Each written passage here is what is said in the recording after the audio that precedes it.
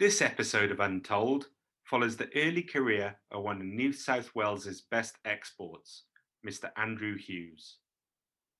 Andrew talks extensively around some of the experiences and learnings that shaped his approach to business and indeed his career. A recurring theme throughout is Andrew's love of storytelling and the great importance he places upon it. Andrew truly caught the travel bug as an 18-year-old, skillfully winning a place on a Rotary Exchange programme, financially supported by his proud POM parents and with extra spending money from shifts at his local McDonald's. Andrew headed off to spend time in northern Germany. During the early weeks of the exchange, the highlight of each day was the noise of the letterbox, triggering a Pavlovian-like response from Andrew, as it meant fresh letters from family and friends had arrived to help him combat his homesickness. A post-university exchange to southern Germany was followed up with a full European tour, consisting of bar jobs, as well as becoming a professional tour guide, spinning yarns about some of Europe's most prominent cities before making it back home to Australia. Andrew also talks about how he almost became a travel presenter and a household name across the region, the tragic events of 9/11 putting the kibosh on this. Australian TV's loss was definitely hospitality's gain. Andrew talks about his early days as a hotelier with Best Western and how his career changed gears when he joined IHG Australasia in a business development role. Then Dubai came calling. Andrew joined Atlantis Dubai, and in this career-defining pre-opening role was ideally placed to hone and develop his love of storytelling, taking it to the next level. With Atlantis the Palm successfully positioned and launched, Andrew then had the unique opportunity of teaming up with Mike Scully and the team at Seven Tides. Enjoy Part 1, Untold with the Azahala.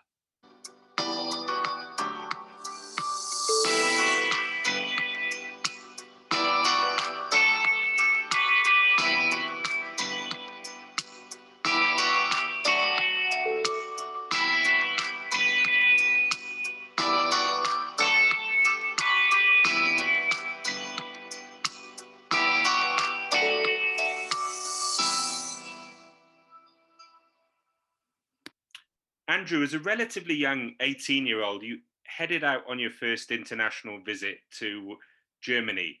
This must have been equally nerve-wracking, but also invigorating. Could you tell us how that came about? Yeah, it was I did a youth exchange with the Rotary program back when I was 18, and it was really interesting, right? Because I'd never been overseas before. My parents were both English. They met in Australia. They were 10-pound poms, as they were called back then, and they had always talked about their travels overseas, but I'd never experienced it myself. I grew up in country northern New South Wales in Australia, and I didn't really think much of it. You know, I was successful in the interview process. I was selected to go overseas, and kind of by accident, I ended up in Germany.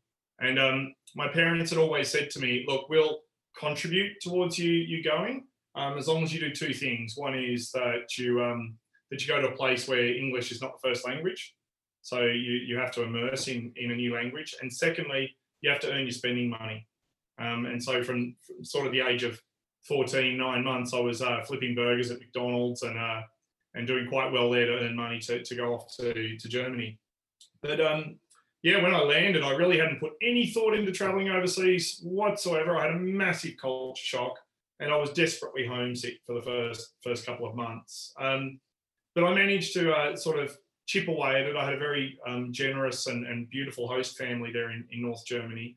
And I started to get a handle on the language. And as the story goes, I mean, you know, you're going for a sort of a walk one day and you trip over your foot and you go and you find yourself kind of swearing in another language or thinking another language. You start to dream in another language. And, you know, I grew my hair long. I got a girlfriend, and after 12 months, I didn't want to come home. But I think the big learning for me, right? I mean, I grew up massively in that year. It was the It was 1993, so there was no internet, there was no email. Calling home was like 5 Deutschmark, or about $5 a minute, so that was out of the question.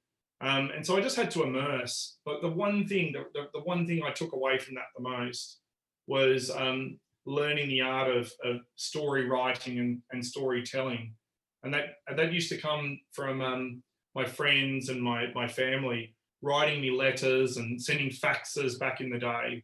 And my favourite time of day when I first arrived was hearing the clink of the mailbox and receiving mail from home. And I've still got all the letters. I've kept all the letters from that time. I have some very fond memories of my late mother during that time as well, and her handwriting. And I just find the power of storytelling and story writing to be so strong, and I'm so passionate about it from living that year abroad. And did you have educational or work commitments during that time over in Germany?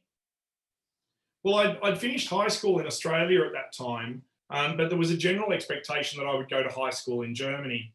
But I had a very generous Rotary Club on the other end, and they decided that it was probably more beneficial for me to go off to language school. And so I would take the bus from my little country German town about sort of 45 minutes each way each day to learn German with a whole host of other expats, and to try and help support my desire to travel while I was there. I got a job at McDonald's while I was there, and imagine trying to learn to understand the McDonald's system that I had in Australia, but in a completely foreign language. It was a fascinating time. And then your passion for German continued, and it was part of the course that you studied in University of Queensland. Yeah, so I came back to Australia, and I had a real thirst for travel. Right, I'd been bitten by the travel bug, as we all talk about, and I'd had these amazing experiences while I was traveling around Europe as an 18-year-old, while I was on exchange, and I was desperate to go back and travel. So I went to the University of Queensland and I studied in their German department. I studied economics in German, and eventually I won a scholarship to go back to Germany and study for 3 months in Freiburg in the southern part of Germany. And for me, that was just my ticket back to Europe, right? And from there, after 3 months, I was off to London.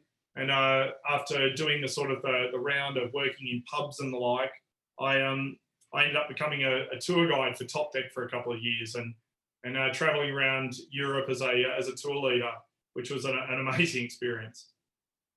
So, well and truly bitten by the travel bug. And my understanding is that your career could have gone quite differently and could have been closely associated with media. Could you tell us a bit about the Race Around the World competition that you took part in 2000 that predated some of these TV programs like The Amazing Race and so on? Yeah, I was living in Brisbane at the time. I'd come back from being a tour guide, and I was desperate for having my own wardrobe, my own bedroom, and so I gave up my life on the road, and I was working for a travel wholesaler, Compass Holidays at the time, specialising in the Mediterranean and the Middle East. And I applied for a competition on radio, which was called Sammy and Dean's Great Race, and it was basically 2 guys against 2 girls to get as far away from Brisbane in 12 days with $1,200 each. And wherever you ended up in the world, they would fly you back. And every day we had to do a live broadcast to the radio wherever we were in the world, and we had to carry a camera and do filming for Channel 9 for an Australian network at the time. And I met one of my closest friends now in the boardroom of this radio station, Triple M, and we were teamed up together against these 2 girls. And having travelled across Europe, I mean, it was the funniest 2 weeks of my life, and very challenging, but in a fun way at times. Our very first radio phone call was live on air to 500,000 people in Brisbane from 40,000 feet above India in business class, where we had managed to swindle our way in on Turkish Airlines into business class. And I was using the little in-seat satellite phone. And in the end, we beat these girls by 8 kilometres. They were off in the Atlantic somewhere, and we were in the Canary Islands. And yeah, it was a magical time in our life. And so from there, we decided, well, hang on a second. this is what travel's all about. Travel's all about traveling with a mate. It's a rite of passage in Australia. Put your backpack on and go and really feel what travel is about. And so we pitched to a number of travel shows in Australia at the time, and we managed to do some pilot TV series for the Getaway program, which was and still is one of Australia's top travel programs.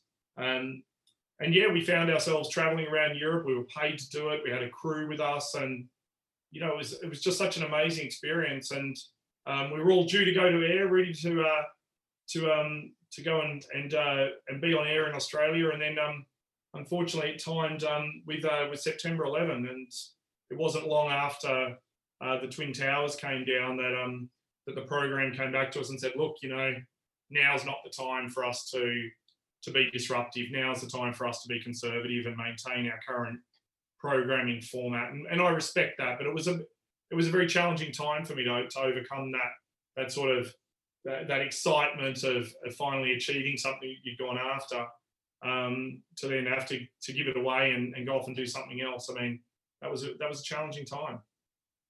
But the skills developed at that point have really helped you in your career, in terms of seeing you give presentations or interviews. As a storyteller and a raconteur, you're clearly not a household name or on the television in Australia, but you can tell that you've had that experience and the professionalism and the exposure to it. So it obviously helped you.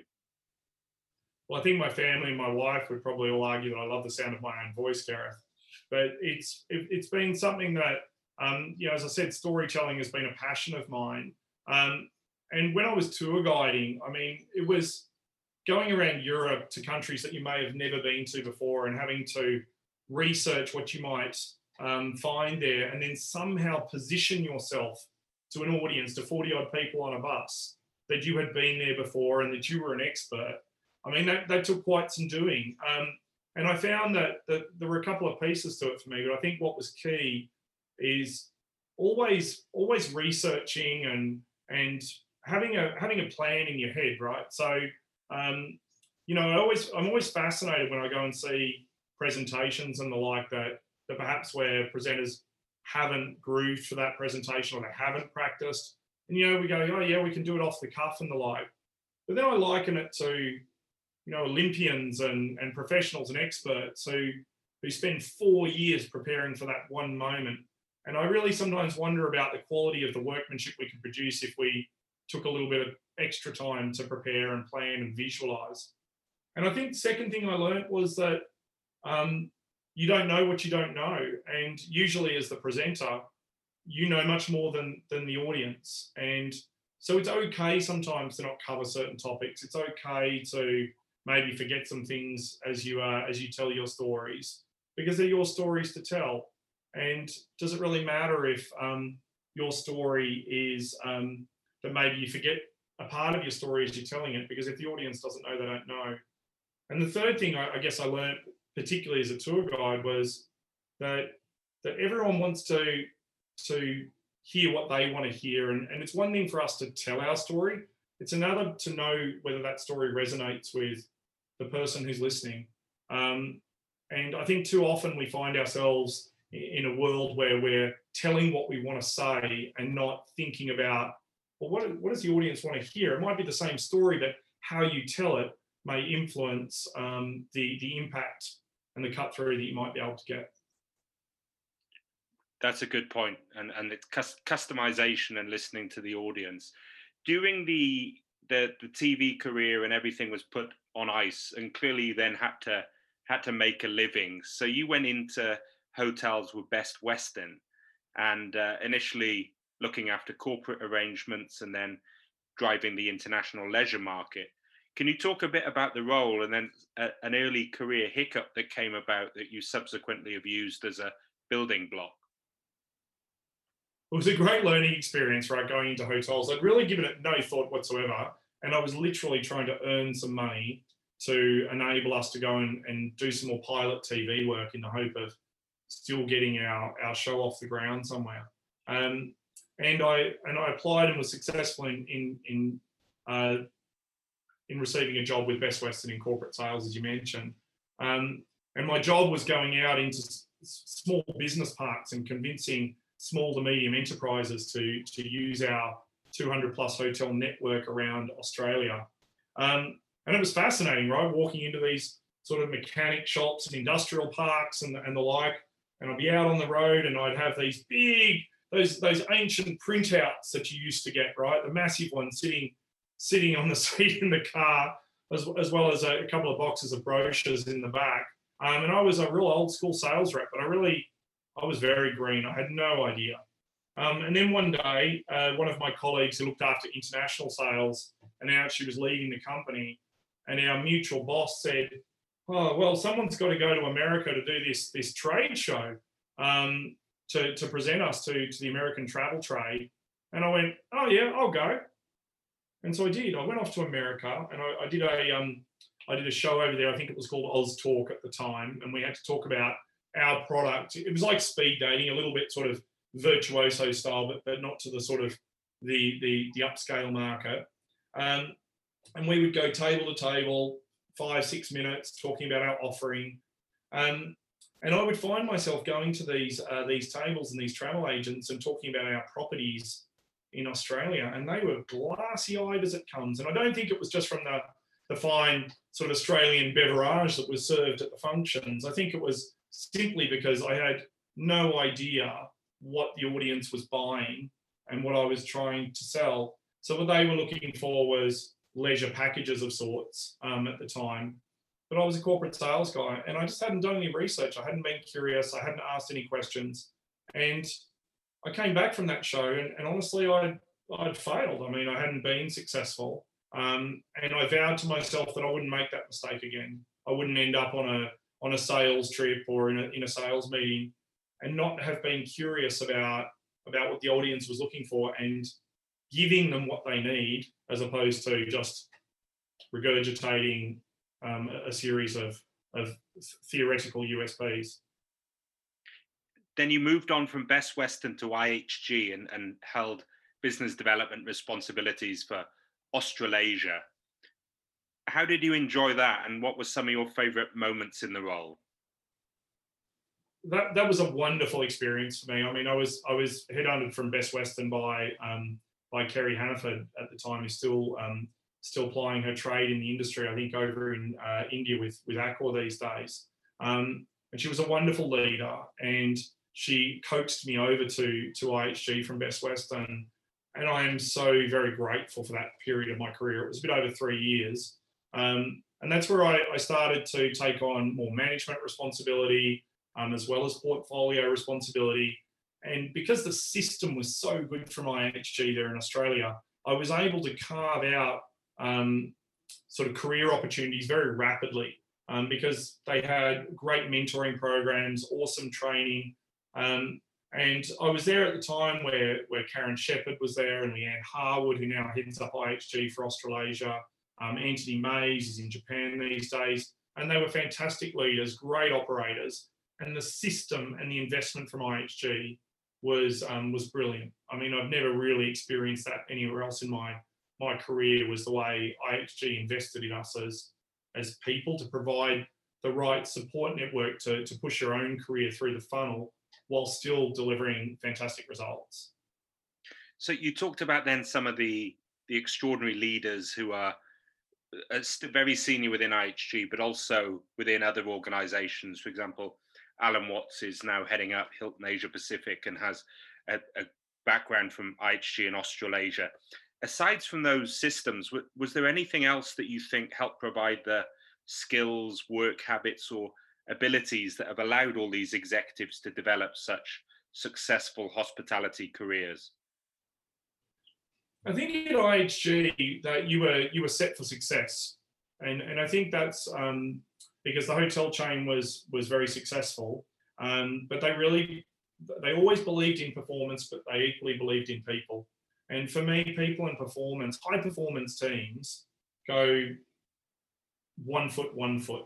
I mean, if you're too much oriented towards performance and numbers, you're likely to go out of a straight line. If you're too oriented towards relationship and people and sort of customer networking, and you don't have the numbers, then again, you don't end up walking in a straight line. And I think that what they provided was the framework to enable us to not only prepare us as future leaders, but equally to give us an opportunity to apply that trade. So we went through a lot of sales modules at the time, and for those of us that had gone through the first sales module, we'd quite quickly be put into mentoring or facilitation roles in the next module, so that we could then pass on those learnings to others in the system. So a lot of train the trainer and scenarios where people, having taken what they've learned, have been able to give that to a big network of colleagues and upcoming talent. Absolutely. And I think that was the big difference, right? Was that the investment wasn't just words on a PowerPoint presentation or a theoretical employee value proposition. I think there's just so much in the sort of the pre-COVID times. I feel that was an area that was really lacking in organisations, that this term of an employee value proposition was a catch-all. Or how do we position ourselves out to the employees rather than what's really inside us, what's the DNA inside us. And I think that was the big difference. There was an investment, but then there was this train the trainer, and it would allow you to continue. And I had my boss and one of the best leaders I've worked for was Anthony Mays, and he used to always have this phrase. He would say to me, "Is it interesting or is it useful?"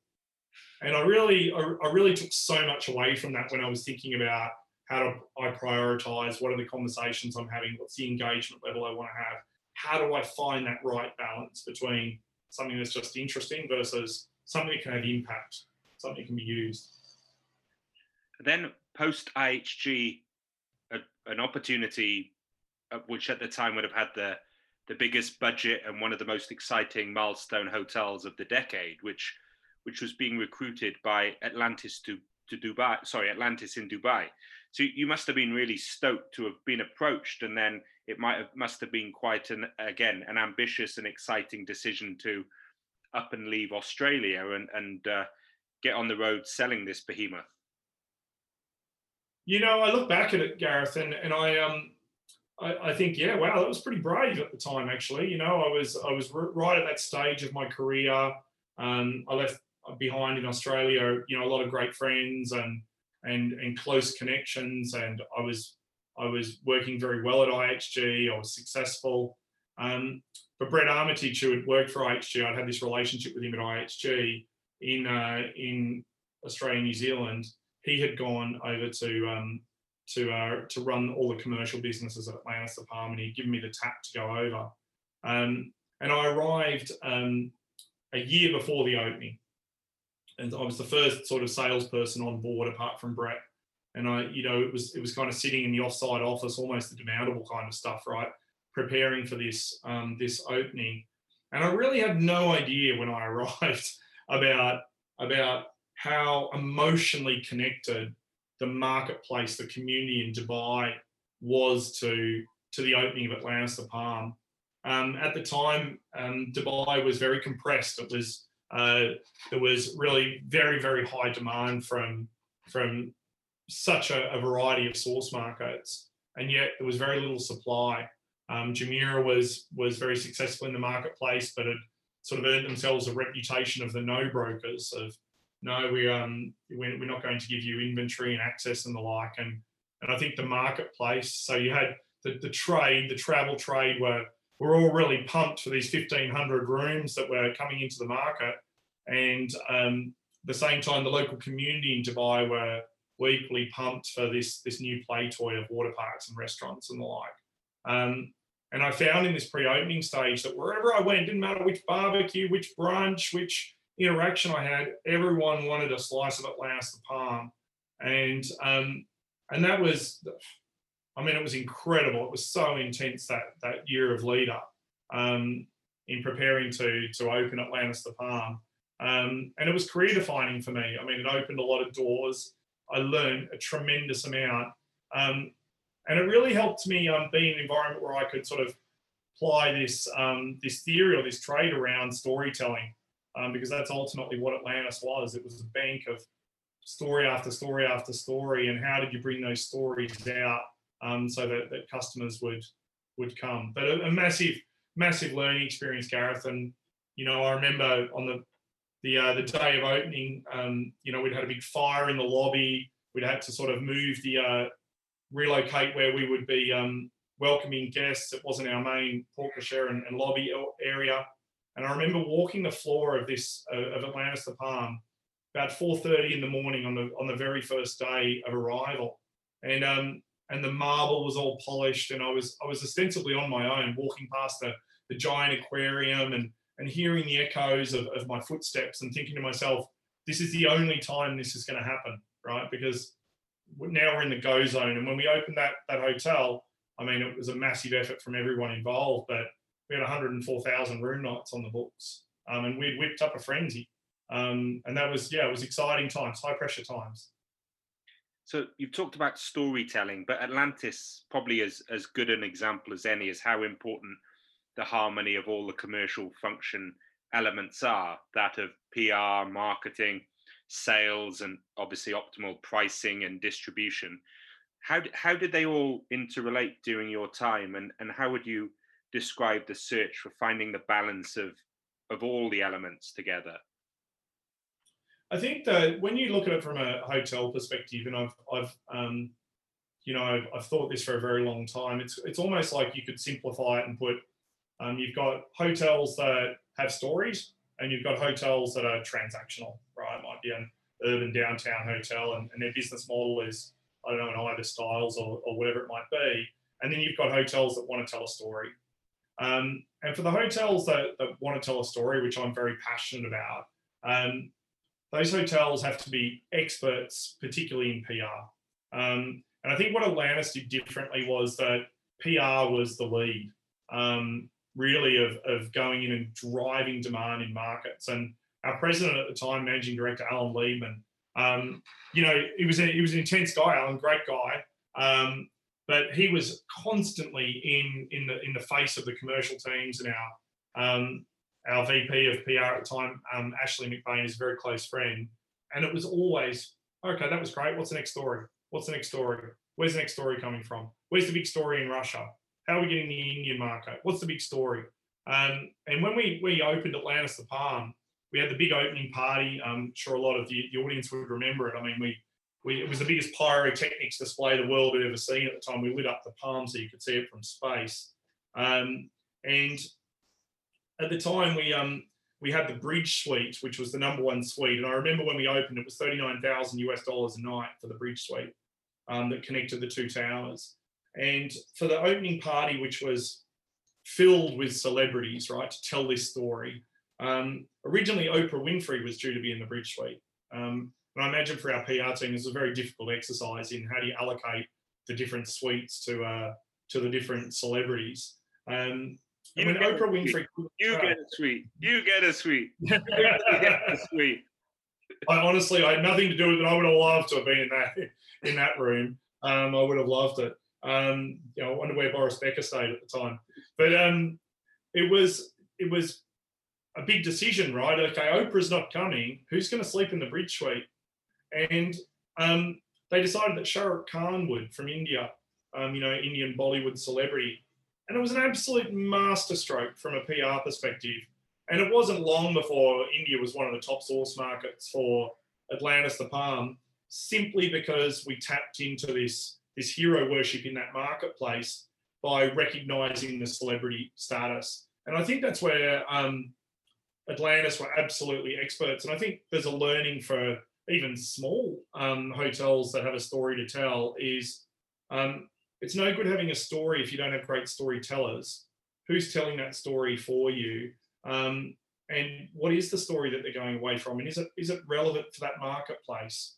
And that's where I really admired the Atlantis approach at the time, which was, let's go in, let's drum up demand, let's stimulate demand, and then the channels have to fulfill on the back end. And I've done a lot of work across my sort of career with tourism boards and bureau across the world, particularly when I was in wholesale distribution. And that's the bit that I feel is often overlooked, right? I mean, we find a lot of the tourism boards will go in and have consumer-led strategies.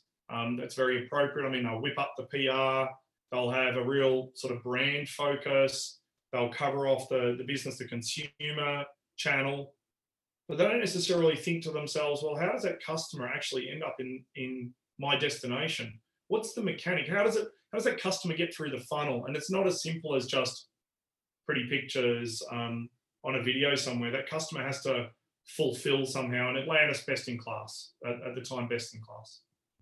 You talked a bit about the opening, and obviously a transactional opening would probably get a bit of local press. Maybe a mayor or a local celebrity would cut a ribbon. But you talked about the pyrotechnics. You also had Kylie Minogue, and it was on Sky News, CNN, BBC, all over the world. Everyone knew about the opening of Atlantis. How was that opening party to be at, and what was the reaction of the clients who were lucky enough to get a seat at the Andrew Hughes leisure and wholesale table?